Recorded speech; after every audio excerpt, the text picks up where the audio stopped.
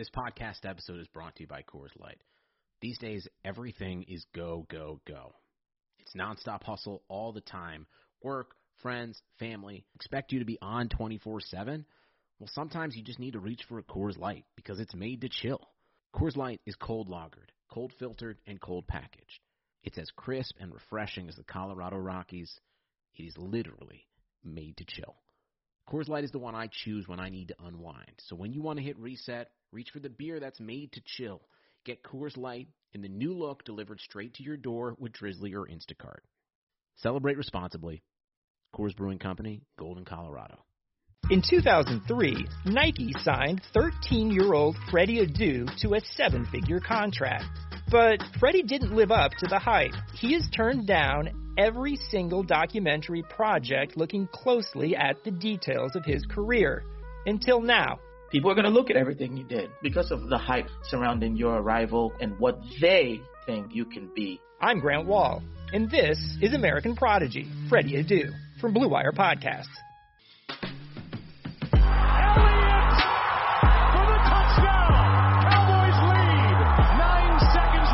Looking to throw, wide open, it's Barkley, into the end zone, touchdown.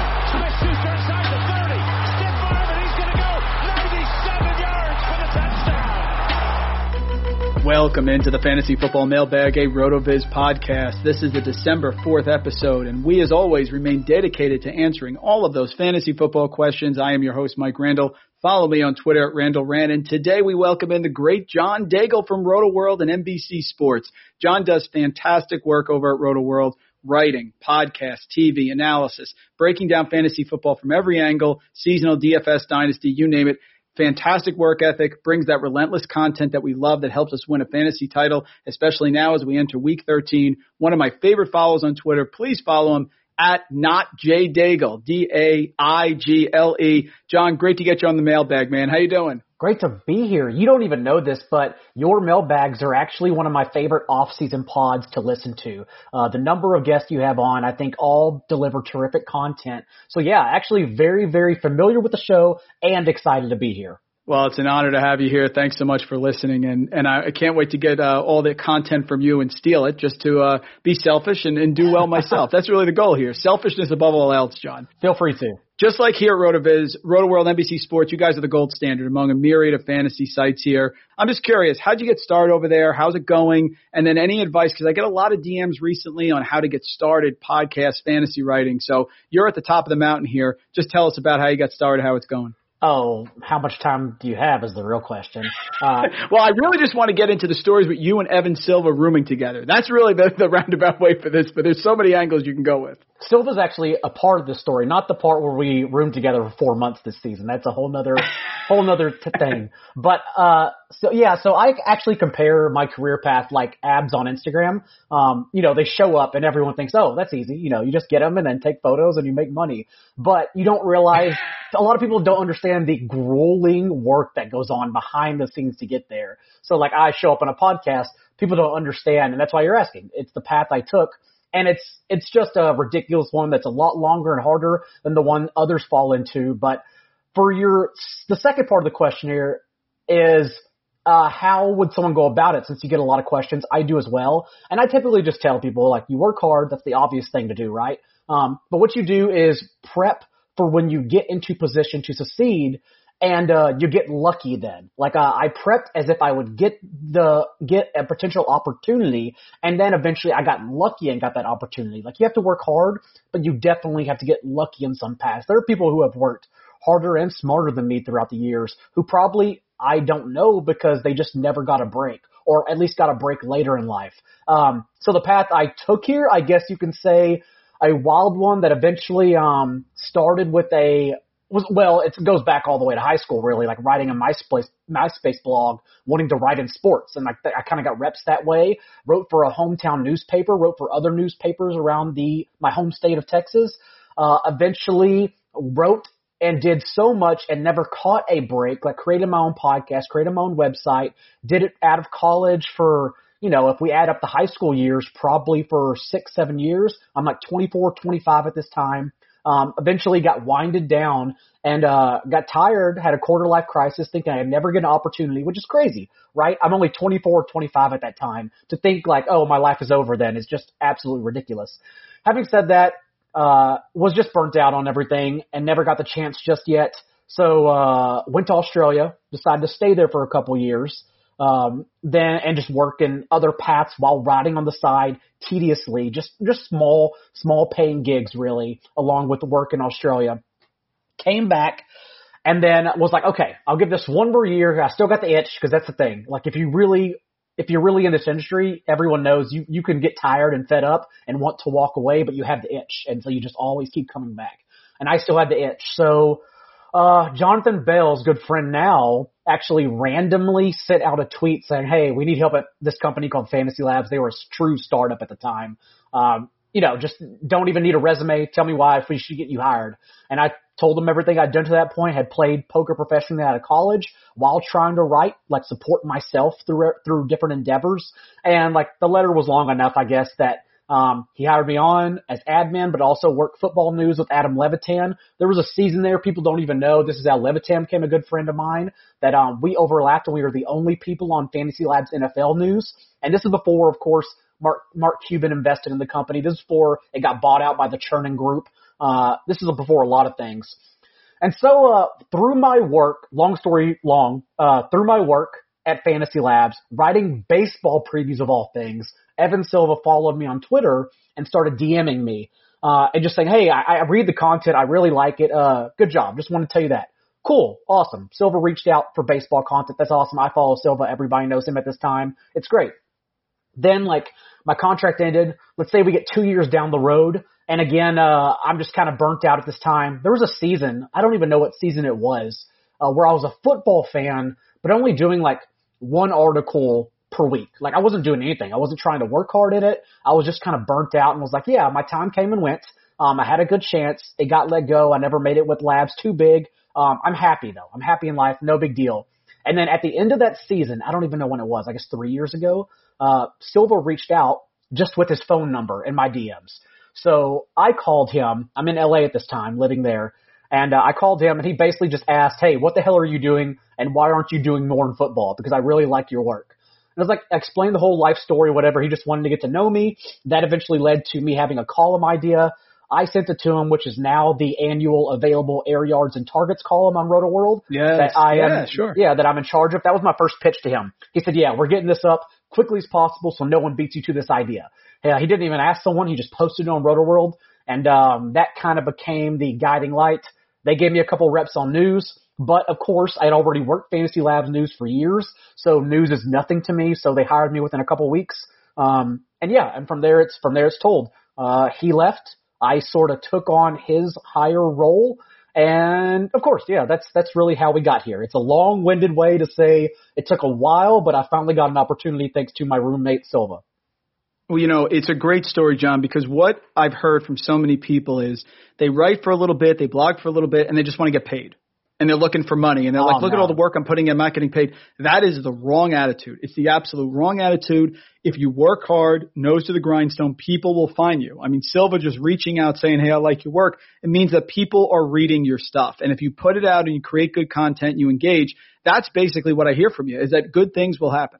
Oh, yeah. It's never – like, money's nice, don't get me wrong. And now I practically won't do anything unless I get paid for it, unless it's like a friend or someone like you, Mike, who I know is doing good work. Then, of course, I want to come on. And it's not just to, like, get more status for myself. I literally just want to talk football with my friends. That's my passion, which would be another tip I'd tell everyone, that if you don't have passion for it or curiosity, literally say no. I don't do anything if I don't want to do it. And that's helped me out so much, because then it allows me to show all my effort and energy when I do something, even if I'm not good at it. I want to do it, and thus it makes me better at it because I have more passion than others doing it. So definitely don't take on anything you don't want to do. If you're just looking to try to get paid, journalism in general is probably the worst path you could take.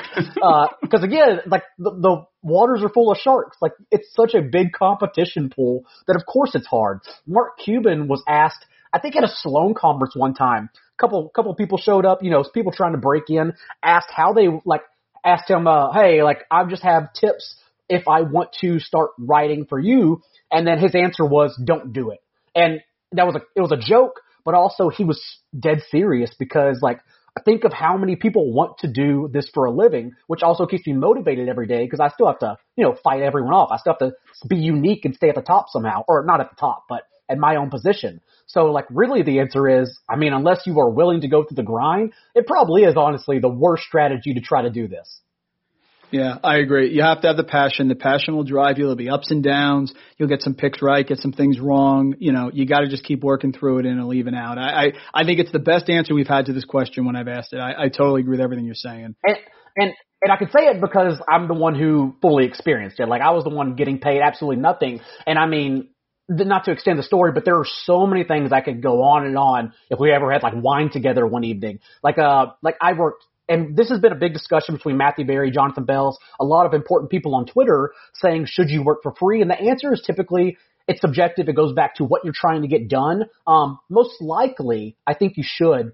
But I will say I was the audio producer of the MMQB podcast between Robert Mays, Andy Benoit, and Robert Klemko. That's it. Also a Robert good buddy. Klemko, yep. Yes. So I was the audio producer all because they put out a call they needed a producer. I didn't ask for anything. I was just like, hey, can I throw Andy Benoit, like, can I throw your name on my resume or samples that I thought I'd need? You don't need it all, by the way. And yeah, that's what I did. Eventually I had to get removed from that position because they got bought out by a big podcast company, Panoply, and the president called me because he was like, everyone's sending me to this John Daigle guy. You need to tell me, like, who the hell is John Daigle? And then he understood I was just a grinder trying to make it in the world. And he loved me for it, but also I wasn't an employee of his company, so he had to ditch me. No big deal, no hard feelings, but I'm just telling you, like, that's one of the things I did, just trying to get many hats and make myself useful in the world, was doing everything. Totally agree. The reason that I am fortunate enough to host this podcast is because Colin Kelly needed help editing pods a few years ago. So I came aboard for free. I just learned how to edit. He's the master. He's helped me through things, did some work for him, and all of a sudden an opportunity came up. So that is it. I will cheer you with a glass of wine later tonight, my friend, because that is great advice to anyone out there, and it should get people motivated for sure. Colin Kelly and the great Sean Siegel, of course. I also listen to their off-season pods about strategic drafting. I think those are some also the best off-season pods as well to listen to. 100%. Sean and Colin, Overtime Ireland. It's incredible. Absolutely. Well, the lead here for fantasy football is the PED test heard around the world, right? Will Fuller suspended 6 games. That's the rest of this year and 1 next year for the PED violation. Is this why he stayed healthy, John? And how do you handicap the Texans' target share rest of season? I'm asking that because they don't have a great schedule here, Colts twice and at Chicago.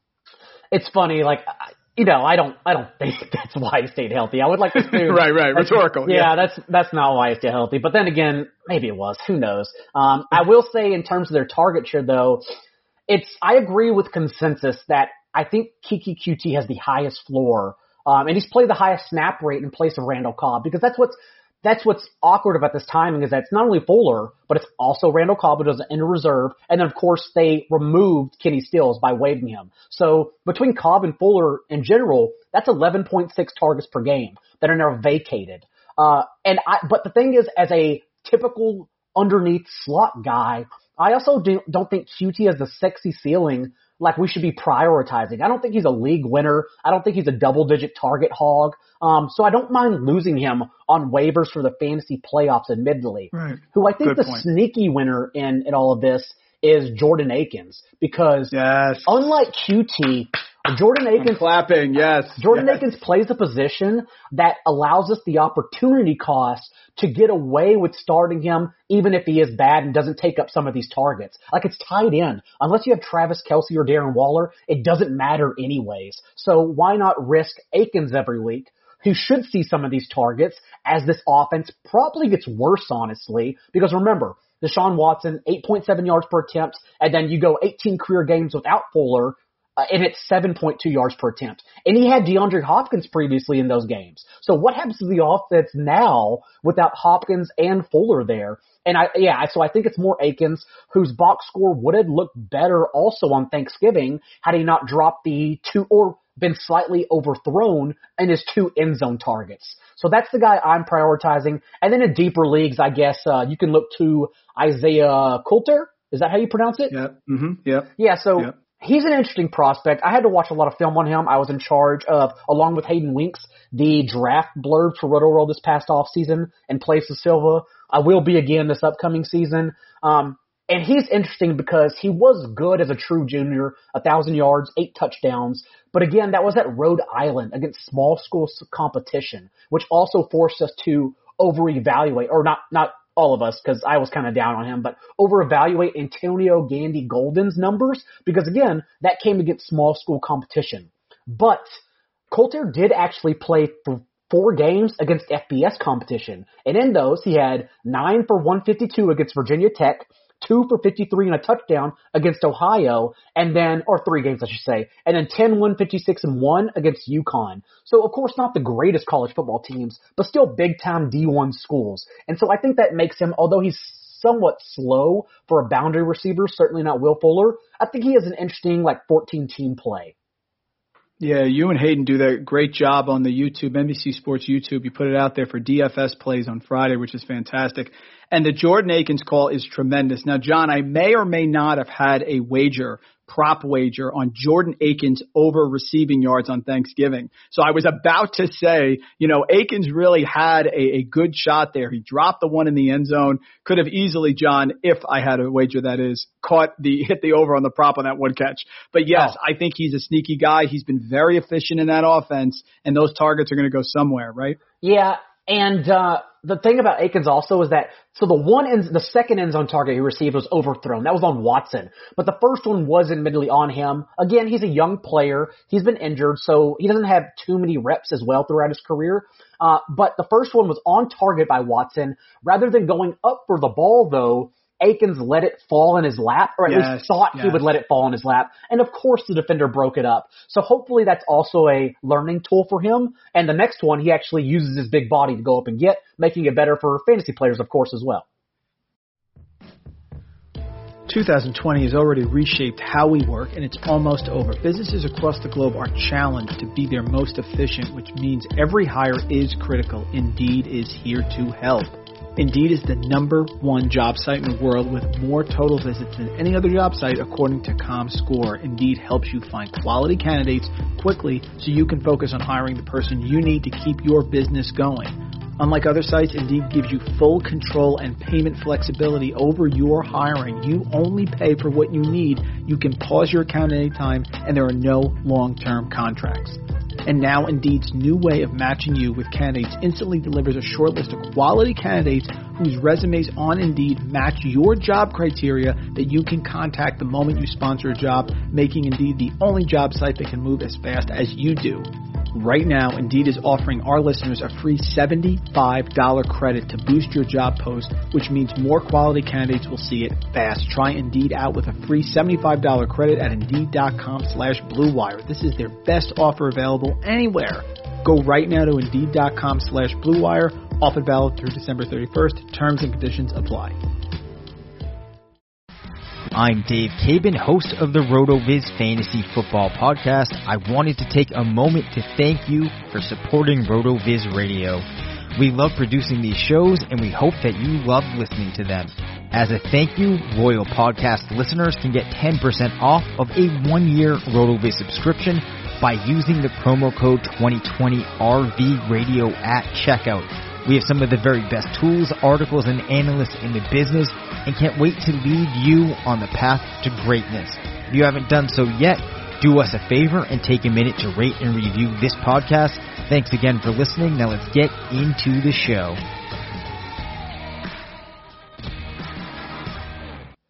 Finding fantasy value. The key is making those big waiver moves and starting the right lineup. So I want to get your opinion on some players that could go one way or another. They may be available on the waiver wire, or they may be someone who you have on your bench and people are trying to figure out here for seasonal.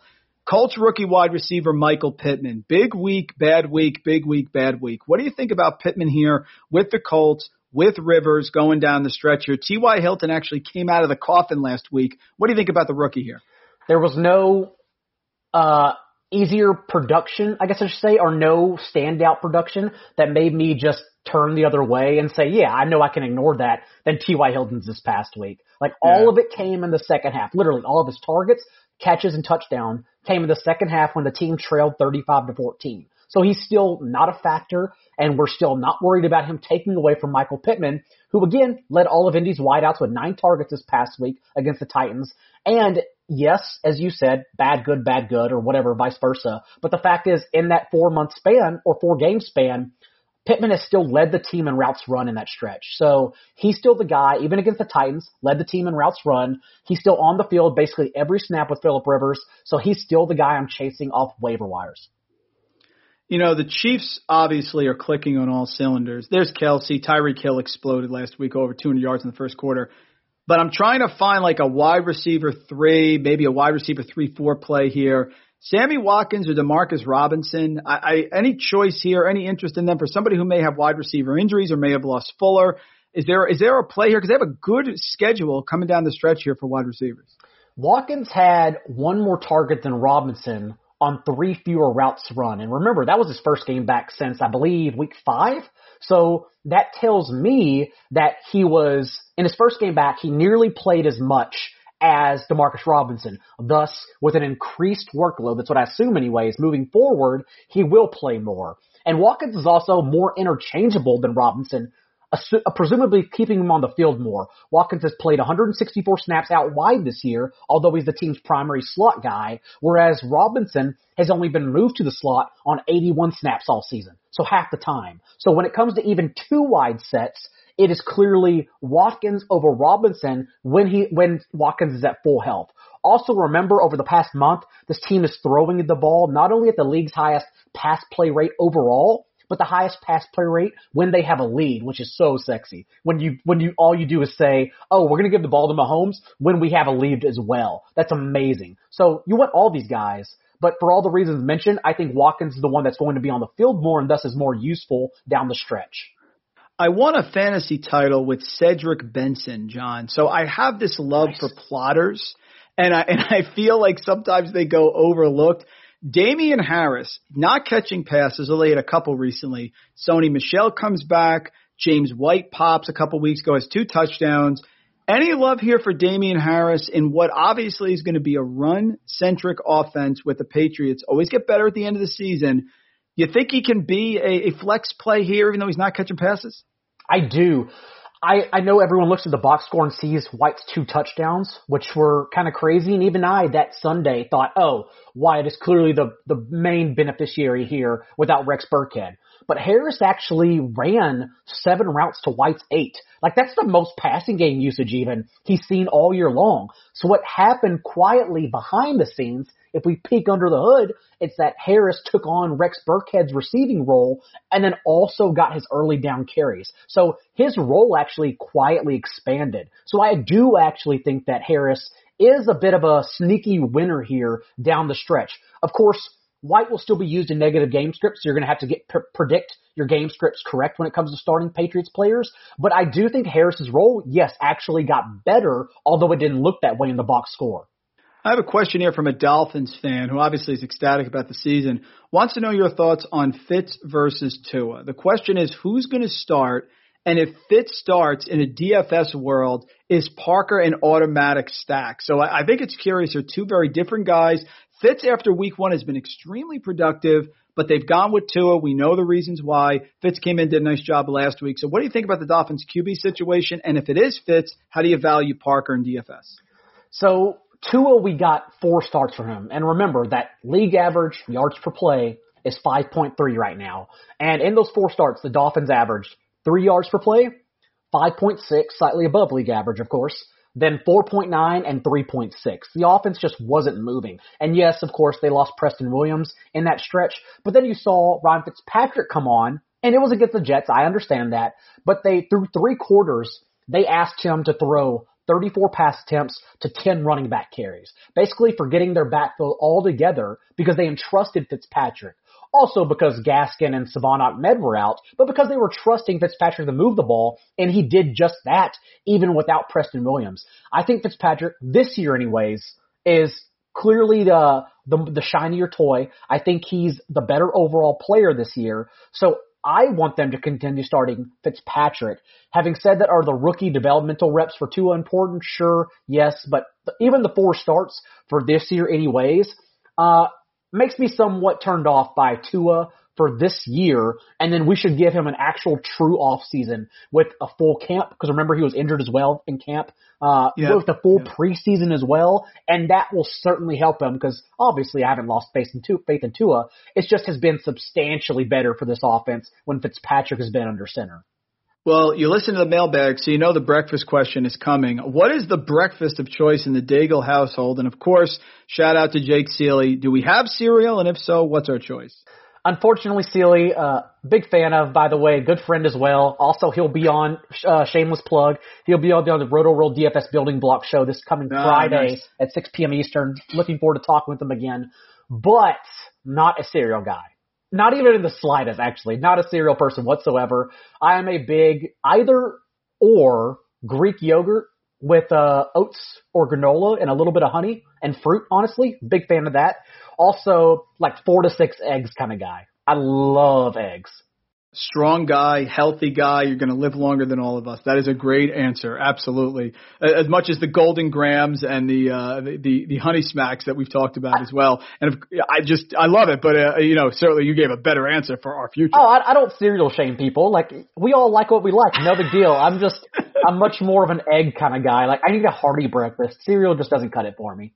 Well, if you need a hearty breakfast, my question is, do you need a hearty backfield? And if so, is there anyone in Atlanta that's worth it here? I've been a Brian Hill guy. I remember reading in the offseason that the Falcons players were disappointed that Brian Hill didn't get a chance to steal that number 1 job when Gurley came in. Well, he's had his chance now, John, 1 time last year and this year, and he's flopped. Ito Smith actually outproduced him.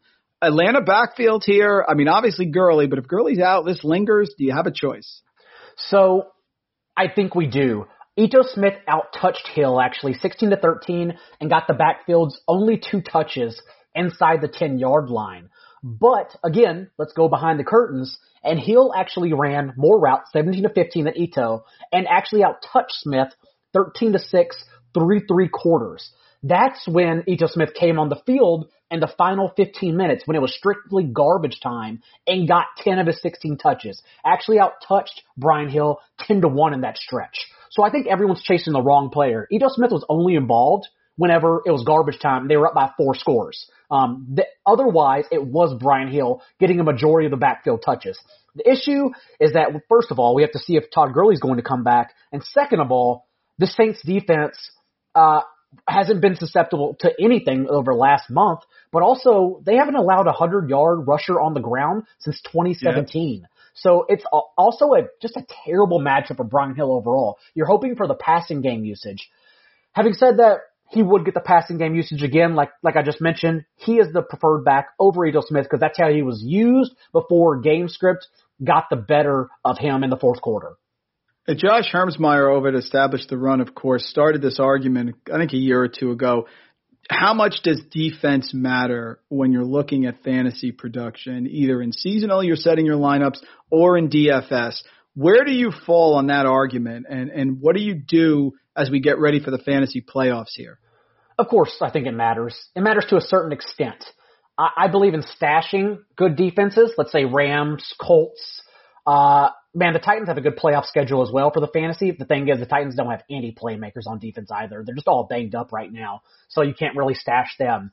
Having said that, I think we spend far too much time making decisions. This is probably everything in life, honestly. Making decisions that the outcome doesn't matter either way. Like I do a Tuesday waivers Q&A chat, and everyone, I respect all questions, and I explain this. They're asking this because they respect my opinion on it as well. But I get asked, let's say this past week, like the Packers against Trubisky, clearly a good matchup, or the Browns against Mike Glennon, clearly a good matchup. Or let's say Seahawks versus Carson Wentz or Packers. And I just tell them, like, yes, the answer is yes to all of them, and you're going to waste minutes of your life trying to make that minute decision. It's like rankings or drafts in the off season. Like, how much time do we argue about the RB 6 or 7 overall when in the end it's incremental points that just don't matter at the end of the day? So for those discussions, not only do I just let Twitter have it and I don't get involved whatsoever, but again, don't waste your minutes on that. Go outside and do something.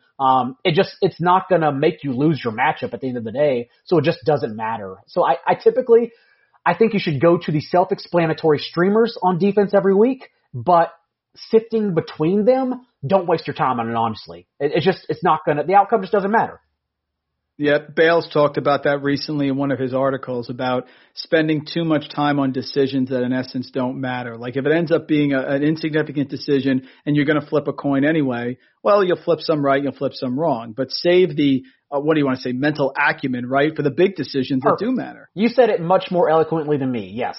Favorite band or group to listen to? What's John Daigle's go-to? You can give me the pump-up music. You can give me the relaxation music, whatever you want to do here. This is going to be odd. I think people have hot takes on this. I am actually a podcast guy when I work out, which is funny also because now I attribute like some voices in my head to moments in life. Like I'll never forget I was listening to a DraftKings – what was that podcast called between Adam? So Levitan used to do his solo pods on the DraftKings brand. And I'll never forget, I was listening to a solo pod where he talked about like how bad Larry Fitzgerald has been. Of course, he did that age brand, while I was running over the London Bridge or like getting stuck in a French airport trying to make a flight running through. And it's Levitan and Silva bantering with one another.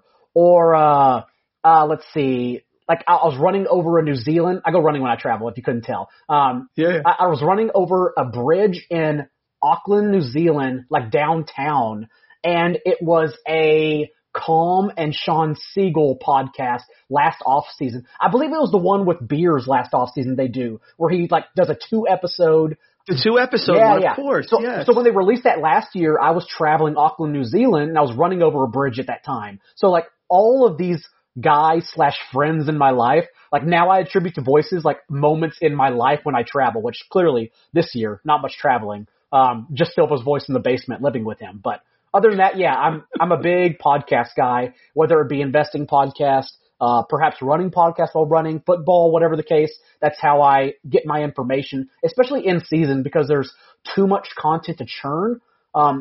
If I'm only listening to podcasts during downtime, there's just no downtime. I was running also with the Beers column, Sean Siegel pod. Totally remember it. That's a great call. Absolutely. Because I remember listening to see how great it was when I got back from running. I texted him. The young QBs at a crossroad here, John. What have you seen from each? Just curious. Dynasty value moving forward. Daniel Jones. What do we got here? Last year, a lot of turnovers, but some big boom weeks. This year, a lot of turnovers, no big boom weeks. What do you think here about Daniel Jones long term? I don't blame Daniel Jones for this whatsoever. Recall from week 8 on last year, he was the QB5 overall in fantasy during that stretch with 4 games of at least 30 fantasy points. That's a 12-start span, 4 games, 30 fantasy points. Whereas this year, he's only reached 20 points twice, and he has yet to exceed 23 points in any game. And I just blame Jason Garrett and Joe Judge in an offense that we knew was probably going to be bad.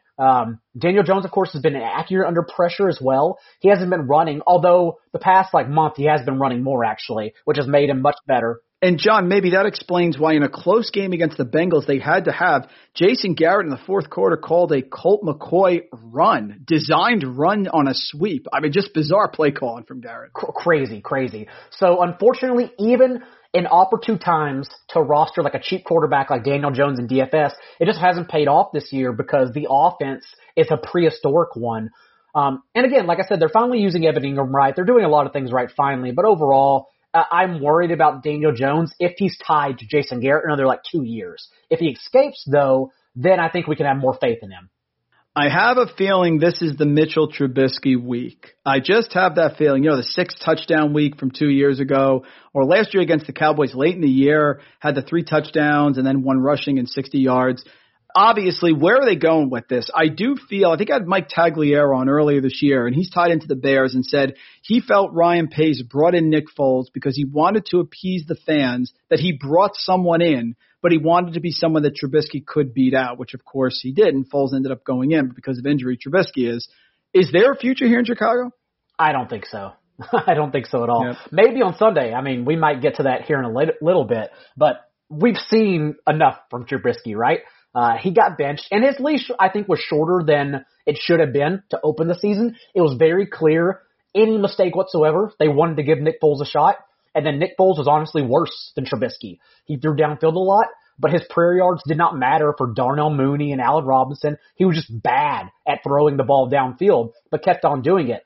Whereas Trubisky now we've seen has taken 10 sacks this year. He's thrown 5 picks, but at least he's throwing touchdowns at a high rate.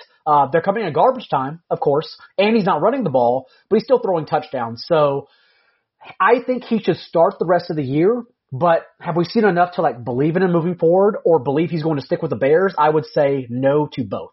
Is Sam Darnold going to ever escape Adam Gase? And if he does, will he be successful? Oddly enough, I think Sam Darnold's going to escape Gase this offseason. Because not only because Gase will be fired, because they're going to trade Sam Darnold because they'll get Trevor Lawrence, and so they don't have to worry about Darnold at that time. I'm not giving up on Sam Darnold, though. Nothing he's done this year, don't get me wrong, nothing he has done this year, outside of maybe that one scramble to the right. I'm recalling this off the top of my head, where he threw to Braxton Berrios against the Broncos on Thursday night. Yes. He was a little playmaker magician, and that's what he was doing his rookie year. His rookie year, I understand, was without Gase, but the brightest part of his whole career had been that month when he returned from injury in his rookie year, and he was just playing loose. They were letting him do whatever he wanted. And now, of course, he's been handcuffed in Gase's offense. And this offense has oddly looked the best, not only with Joe Flacco under center, but with Dow Loggins calling plays. So I just still keep thinking of that rookie year where he did enough that we should believe in him and give him another chance, whether maybe it's with the Patriots next year since Cam Newton's on a 1-year deal. Maybe you even go back up Ben Roethlisberger, get some developmental mental reps here going on. Maybe you go to the Saints, honestly, and compete there since Taysom Hill is 30 years old. He's not the quarterback of the future.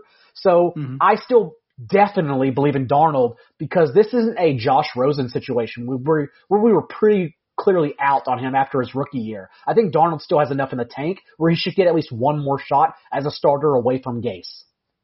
Well, it's a perfect segue into Taysom Hill. Taysom Hill obviously has been successful. You have Sean Payton bragging about it on social media, but I'm curious about his effect on 2 players here moving forward. First off, is Emmanuel Sanders dead? Michael Thomas did have over 100 yards against the Falcons, but Sanders as a second receiving option for a quarterback who doesn't have experience throwing is questionable. And, of course, I got to ask you, John, what's up with Alvin Kamara? No catches 2 weeks ago. I think last week was 1, although it was Denver, so I don't know if we can really count it. But are we waiting for Brees to come back? I have a feeling, man, why would you rush Drew Brees back if they're winning? I mean, it's 7 ribs, 11 crack ribs, whatever he had.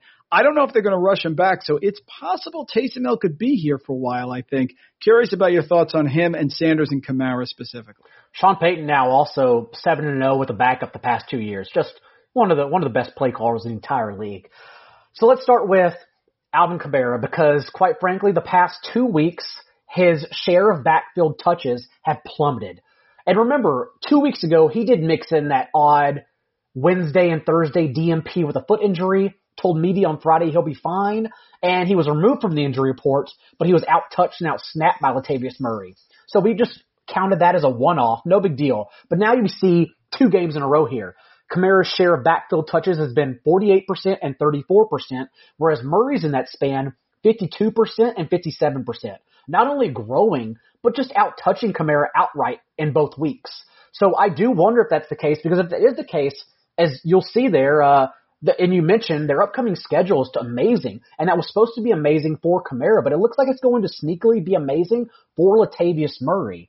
And at that same time, it's crazy that Taysom Hill has locked on to Michael Thomas on 18 of his 39 pass attempts, a 46% target share, whereas Kamara is just sitting here with -2 receiving yards in the past 2 games from Hill. So is it a disaster? Yes. But as I also said in my chat, imagine benching Kamara. I don't have the balls to do it. Do you? No way. There's no way. So all we can do is go on our friend's podcast and complain about it. But there's no way in hell I'm benching him. I'm not doing it. So I'd rather go down with a sinking ship than I would get away from that sinking ship. Next week, a lot of the fantasy playoffs start week 13. This week on a bye are the Buccaneers and the Panthers. Want to look at some Super Bowl contenders, 3 teams here, and they have clusters of wide receivers. And, of course, you're going to tell us exactly who is going to be the best performer during the fantasy playoffs. So let's start with Tampa Bay. AB's there. I thought Mike Evans was going to suffer, John. He's not. Godwin, what do you think there moving forward?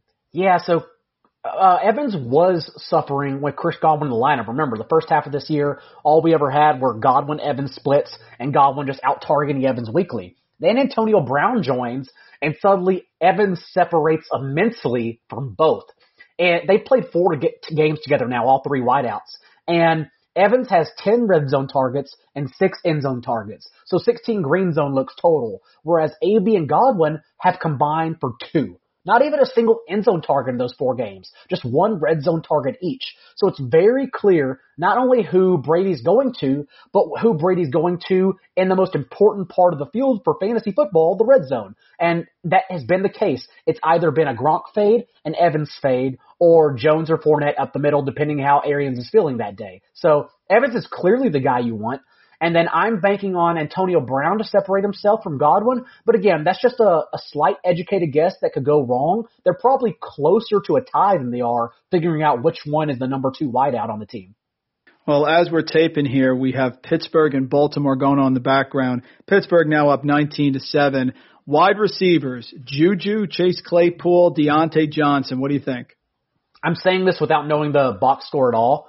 But it's been very clear that they want to feature Deontay Johnson for more targets, peppering the, elite kick returner, as he was in college as well, underneath and letting him work in that way. They get Chase Claypool involved downfield, so he has the highest ceiling, and then Juju still hangs around on a weekly safe amount of targets, which is great considering the first month was no targets pretty much. So honestly, the answer is all of them, but I think Deontay has the highest floor, Chase Claypool has the highest ceiling, and Juju just continues hanging around. And remember, I'm not counting this game going on Wednesday because we don't know just yet, but I would imagine when I look at the box score, there is a vast number, maybe you can tell me right now, there's a vast number of pass attempts to minimal running back carries because the past 3 games before this Ravens one, Roethlisberger had 42, 46, and 46 pass attempts because they've been operating at the 5th highest pass play rate with a lead in that time. They build leads with the pass now, and then they save that lead with the pass as well. They've become a non-James Conner team, which has been great for their 3 wideouts. Yeah, they got 13 rushes, 27 pass attempts right now. That's over 2-1. Benny Snell, 10 for 32, nothing much on the ground. The receivers, of course, Claypool, 4 catches, 41 yards. Deontay, 6 catches, 38 yards. Juju has 6 catches, 27 yards, but he has the touchdown. It's Eric Ebron day today, John. 7 catches, 54 yards leading the team. But spot on there with the passes. It's more than 2-1 right now. Yeah, as expected. And like I said, that's the way it's been the last 3 games. So now we'll cite that stat moving forward. That's the way it's been the past month. They were a running team initially. I don't know if they're saving James Conner or what they're trying to do because oddly enough in that 3-game span, James Conner was actually a bell cow. Like they were very minimally getting Benny Snell involved on the goal line only and then maybe sprinkling McFarland if he wasn't healthy scratched. But bell cows don't matter in fantasy football when they're only getting 13 carries. Like, who cares if you're a bell cow if you're only getting 13 touches a game? This is a passing offense down the stretch, which is great for us for the fantasy playoffs. And last wide receiver group I want to talk to you about. The Bills have a tough schedule for running backs coming up. San Francisco, New England isn't a cakewalk. Pittsburgh, they have a rough group coming up. So I'm curious here about the receivers. John Brown on the IR. Gabe Davis, any interest? Interest for sure, but I still think Cole Beasley is the play here despite his most recent performance with 2 catches, 6 targets, because now we have 3 full games that John Brown hasn't played. A small sample size, sure. But what we've seen is Stephon Diggs averaged 12 targets per game in those 3 contests. Cole Beasley averaged 7.3, and then Gabe Davis averaged 5.2. And, of course, for Davis's touchdown this past week, it was Beasley, actually, who was giving it to him. So those numbers are slightly skewed anyhow. Having said that, Davis was the one who continues making plays any chance he gets. He did play 97% of the snaps because this team still plays 4 wide receivers at the league's highest rate, just letting Josh Allen command and engineer the offense. And Gabe Davis keeps making spectacular plays. He even had a big 44-yard grab in man coverage that he leaped over his cornerback this past week. So Davis involved for a team still passing the ball at a high rate, but he's the third option, in my opinion, on this team. So I still go Diggs, Beasley, and Davis, but Davis, at least a flex option for 12-team leagues now that Brown is out of the way on injured reserve. The big question here, thank a teacher time. Who's the one in your K-12 years that had a positive effect on you? I've gotten a lot of people saying they were knuckleheads and somebody stuck with them. I've got a lot of math teachers, of course, because of the comparison to fantasy football. Who do you want to thank here, John? Oh, so K through 12. I don't know if I can cheat and use college, but K through 12. Use college, sure. I actually have 3. I'll make it really quick. K through 12 is my mother, who taught at my school, actually. Terrific math teacher. Excellent. Yeah, math teacher who got through to everyone except me, pretty much. I would ditch her class because you can't have your mother teach your son. What? Right. You're going to try to take advantage of the situation, which I did. So she would hunt me down in the students' lounge and find me and then grab me by the ear with her nails and drag me back. So yeah, my mother, who has righted the ship, fortunately. And then college were the ones that actually shaped me because I had a history teacher, Lori Robertstadt, who I believe is retired now, also follows me on Twitter, oddly enough, follows my career. She was always a big fan of me. But she taught me that, which I should have known by college, or maybe college is the time you learn to use this, but she taught me that clearly we can look up and see that people are good at things, but we might not be good at those things. And so it takes somebody working harder at something than someone else working hard at it, because it just comes more naturally. And that was me in history. I'm interested in history, but unless it's hardcore history, a 4-hour podcast episode, it doesn't stick to my brain like routes run. I can do everything off the top of my head when it comes to football numbers when I look at them Monday morning, but for history, dude, it bounces off my brain. It's always been that way for some reason, no matter what. So I would have to go back and double highlight chapters and just put a lot more effort in. And she's kind of the one who walked me through that stage. So thankful to her. And then of course, Mr. Prim at the same college, my English teacher, because he kept me afterwards, my first year in college. He just said, Daigle, stay after class if you can. After we turned in a story. And I was like, oh great, he's going to yell at me this sucks. I probably bombed the paper. And he actually pulled me to the side and said, hey, have you ever thought about being a writer? Because this is awesome. And so he kind of invoked the energy to continue down that path of short stories and writing and yada yada. So I would say he sparked my creative writing. So thankful for them. Oh, excellent. Excellent call across the board there. Very nice. Time for redraft lightning round. Give me the better seasonal play in week 13. I'll give you 2 names you pick. Better RB2. Kareem Hunt did not get the red zone touches because I guess Nick Chubb found his contact there on this past week. He's at Tennessee. Or dare I mention David Montgomery versus the Lions, John? Both good matchups, which still makes me lean to Kareem Hunt. Could be biased from Montgomery, honestly. But we now have 6 full games where Chubb and Hunt have played together, and Chubb is the RB5 in those contests, whereas Kareem Hunt has been the RB13, so a fringe RB1, still getting passing down work. Montgomery did encouragingly handle 100% of the RB touches in his return, and then he out-touched Patterson on every one except Patterson had 2 touches. And by the way, Patterson getting touches is a win for the defense because he's doing absolutely nothing with them. And I don't even blame the player. I blame that they have one play for him, and that is to sweep him out into the flats, give him a ball on the run, and then he just gets tackled at the line of scrimmage every single time he gets the ball. But either way, he's doing nothing with them. I think we are we're misconstruing Montgomery's results in that game, whereas he still had just 9 carries. So I don't really want to chase the production of Montgomery because even a blind squirrel finds a nut every now and then. Better RB in a tougher matchup. Wayne Gallman now out in Seattle without Daniel Jones, or Kenyon Drake against the Rams' stiff defense. It is Wayne Gallman for me, even with Colt McCoy most likely under center. That's good. Yeah, and I also think, we'll probably talk about this a little later, but I also don't think it's a Kenyon Drake game script. Cardinals hung around with running the ball against the Patriots, eventually lost, but hung around. But Chase Edmonds still played a season-high number of snaps from wide receiver out wide. And this seems like more of a game that the Cardinals could be behind. A terrific defense, obviously, whereas the Patriots are one of the worst defenses in the entire league. It's surprising to say that, but all the numbers and performances back it up.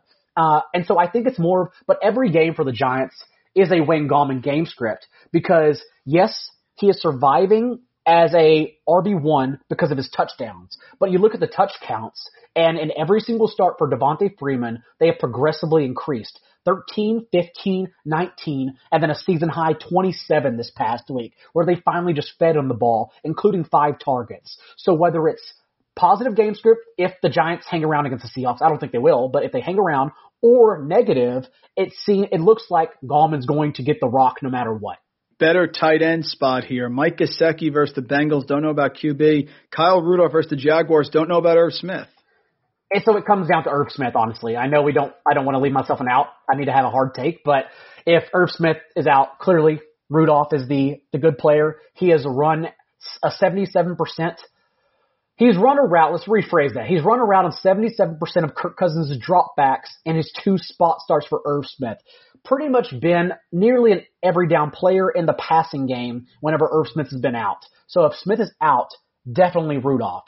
If not, Gesicki. The frustrating part about Gesicki, and I almost rostered him in DFS this past week as a double stack with Fitzpatrick, and I wrote just this 1 week only. There was so much Saturday news, and it was a crazy short week on Thanksgiving. I thought, okay, I'll drop in for a DFS summary for Saturday to replace the Building Blocks Friday show that we moved to Wednesday for the Thanksgiving slate. And I did talk about how it was a unique slate and that the cheap options were playable and were leverage. And so I nearly rostered Gesicki. But then you look up, and you think Gesicki has the touchdowns, but no, it's actually one of their 2 other touchdowns are tight ends that look just like him, and Durham Smythe and Adam Shaheen, because they get these guys involved inside the 10-yard line. So Gesicki clearly has the higher ceiling, but the fact is they have 2 other tight ends they keep on using. So I'm going Rudolph definitely if Irv Smith sits. Otherwise, Gesicki. And pick a wide receiver, Deebo Samuel, and those negative air yards, but massive yards after catch, or good old Bobby Woods, Bobby Trees, wide receiver roulette, because you never know who's going to pop with him in Cup. And now Josh Reynolds, of course, an issue at Arizona. And we have 2 games now where Andrew Whitworth has been out, and thus the average depth of target has dropped for the Rams receivers as Jared Goff is literally dropping back and getting rid of the ball at the quickest rate in the league. Or maybe just behind Roethlisberger. I guess it depends where these numbers come in for the Steelers-Ravens today. But in that span, we have still seen Robert Woods, 2 games, have 27 targets, to Cooper Kupp's 18, and Josh Reynolds 12. So the others have pretty much fallen off, honestly. So I'm actually picking Robert Woods, again, because I think it's going to be a favorable game script where the Rams can attack the Cardinals defense, which has been slightly overrated because they have not been good whenever they've played competent competition under center. I love Memento 7, Get Out, of course. Give me a favorite movie you have, preferably one with a suspenseful ending or a twist. I actually had 2 of my favorite movie experiences in my entire life the last calendar year. So you can tell me if you've seen these. One was Knives Out. No, I haven't seen that. Oh, you got to. Imagine playing Clue with your family, but the board game comes to life. It's just a fun movie. You can relax and watch. The acting's terrific. The comedy's well done. It's dark humor. It's very, very good. So Knives Out is a good one. It's more of a suspenseful mystery murder, and I don't want to give anything away, but I actually pressed play not knowing anything about it. I just heard that it's good. And so I think it's more fun if I don't describe the plot at all and just tell you to go watch it. It's awesome. And then I'll do it because Peter Overzet told me about Get Out. I stayed out till 3:30 in the morning watching it. So this could be you could have affected my night directly here. Go ahead. Yeah, Knives Out, but Get Out, of course, also well. Having said that, have you seen Parasite? I have not. No. Oh, you gave me 2. Buddy. Okay. I don't want to give anything about that away either. It of course won I believe it was best film at the Oscars last year. Months run together now in post-COVID era, or I guess it's still COVID era, but I don't even remember anything from February and before that. So go watch Parasite. It's 2 films, basically. It's an hour of one film, and then it's an hour of the second half which is suspenseful. So Parasite, write that down. Amazing. Also, if you want to go to one of my best experiences in the past 5 years with movies, have you seen or heard of The Arrival? Oh, that I have. Oh, yes. yeah. That's superior. Yes. very rarely do films like I stay sitting in my seat, like thinking about something. Inception's the last time I think it happened to me. And then like I watched The Arrival and just like I sat there, jaw dropped. I'm like, there's so much I want to figure out now about the world. And that's good. Basically, for anyone that hasn't seen it, aliens come down. We got to find a way to communicate with aliens, because we think they're trying to kill us. And so it teaches you a lot. Honestly, just about communication with humans in general. I think it's an amazing film that everyone should see.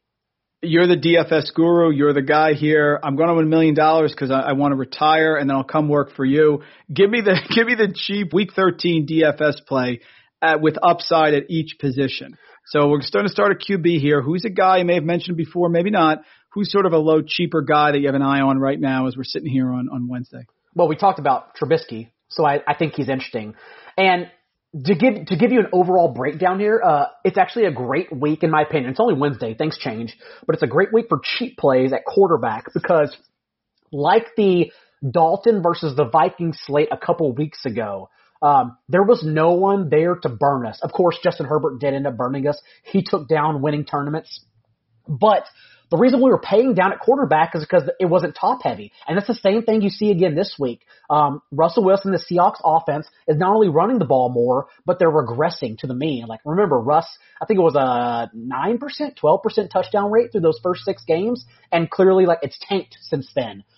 And then you know Patrick Mahomes, he's on Sunday night. Josh Allen plays Monday night. So there's no one around to burn us. So it seems like one we can spin down at quarterback, which are my favorite because it lets you take a lot more bets based on ownership. Oh, well, like this guy's going to be higher owned. I'm just going to go to the other guy because all these guys suck anyway. So we're just trying to get there at that position. So Trubisky, great. Has 3 touchdowns in 3 of his last 4 games against the Lions. He's always played well against the Lions historically. And we've seen this past week, even in garbage time, he will feed Allen Robinson, whereas Nick Foles, Robinson had a lower target share from. So, like Trubisky a lot. I like Kirk Cousins a lot. This Vikings team has 31-point implied team total, and it's risen from 29 since initially opening. Everyone's freaking out about, Dalvin Cook, like, is the workload going to be limited? Is Alexander Madison going to get touches? What if we say screw it and we leverage off that decision altogether and we go to Kirk Cousins double stacked with Adam Thielen, who's back, and Justin Jefferson? Seems like an amazing way to gain exposure because the Jags rushing defense even played pretty well last week and they've played well all year, whereas their secondary is what's getting burned here. They even let Baker Mayfield, in missing like 4 wide open receivers throughout the game, have nearly season best, like 259 yards, 2 touchdowns. So if Baker Mayfield can be good against the Jaguars, imagine what Kirk Cousins can do if he throws the ball. So I like that as well. And then Jared Goff. Bounce back spot for Jared Goff. Last year had, I think it was 5 touchdowns or 7. I think it was 5. Again, doing this off the top of my head. 5 touchdowns, 740 yards against Cliff Kingsbury and the Cardinals defense.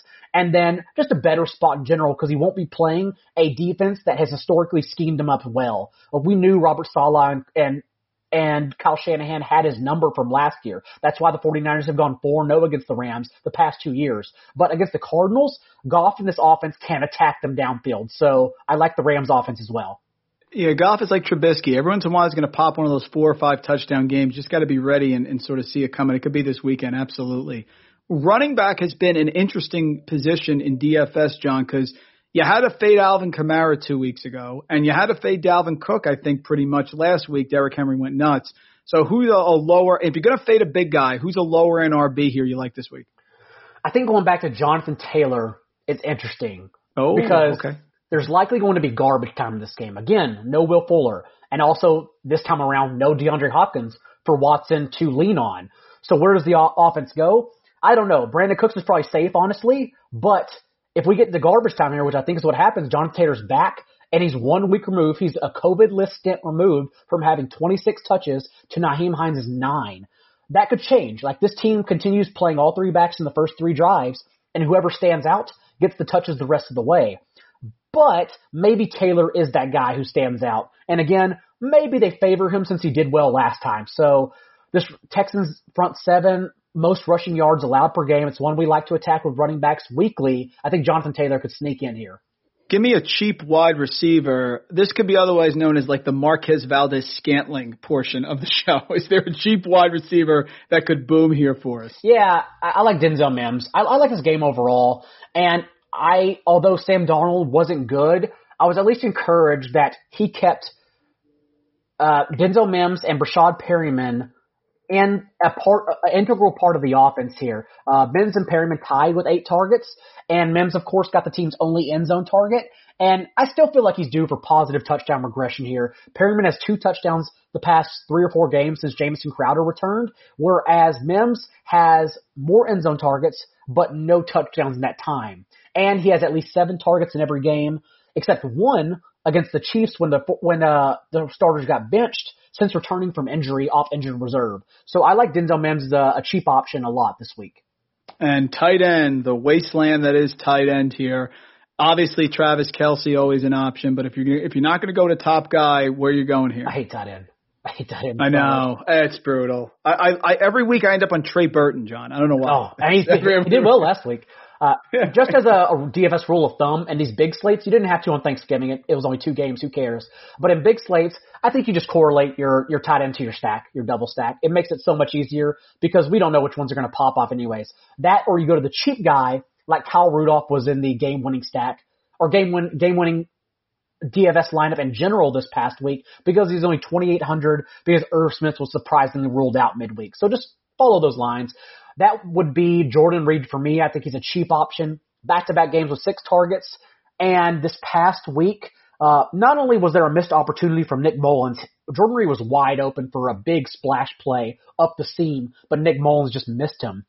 But also he ran 25 routes to Ross Dwelly's 10, so he's become a more part of the offense since returning from injury now that he's 3 weeks removed from coming off injured reserve. And the Bills have allowed the 7th most fantasy points per game to opposing tight ends. So I think he's a cheap option you can depend on this week. John, this has been awesome stuff. Last question, then we'll get you out of here. Look into that crystal ball. You talked about planning ahead for defenses. Maybe that's one of the plays. What is the surprise Week 16 play that you could see coming here with that schedule? Sort of like last year, remember the Bengals-Dolphins matchup was sort of like a pivotal point in fantasy, and Ryan Fitzpatrick went 419 yards, 4 touchdowns. Is there a guy or a player that you think could really take over Week 16 that maybe is worth mentioning right now? What's funny is that Ryan Fitzpatrick, I believe, plays the Raiders in Week 16 as well, so yeah. It seems like a really good matchup. I like Drew Brees if he comes back.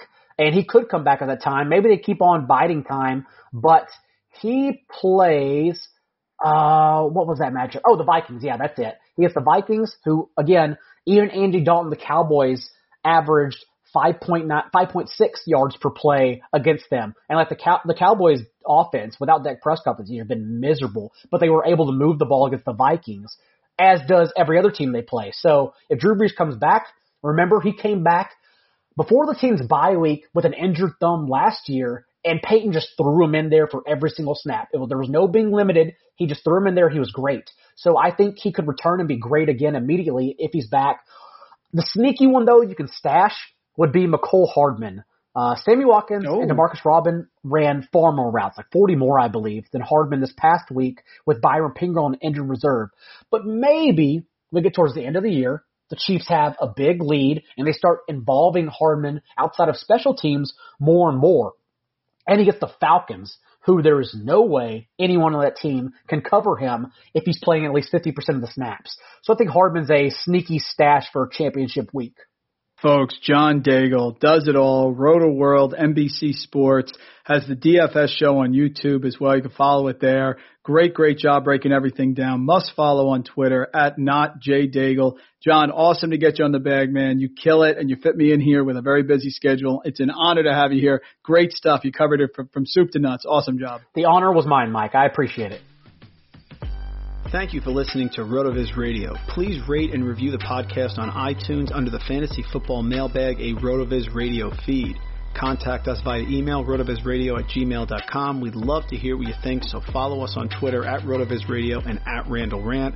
Make sure you tell a friend, and don't forget to sign up for a 10% discount on our podcast homepage, rotoviz.com/podcast. It's a no-brainer, folks. Thanks for tuning in.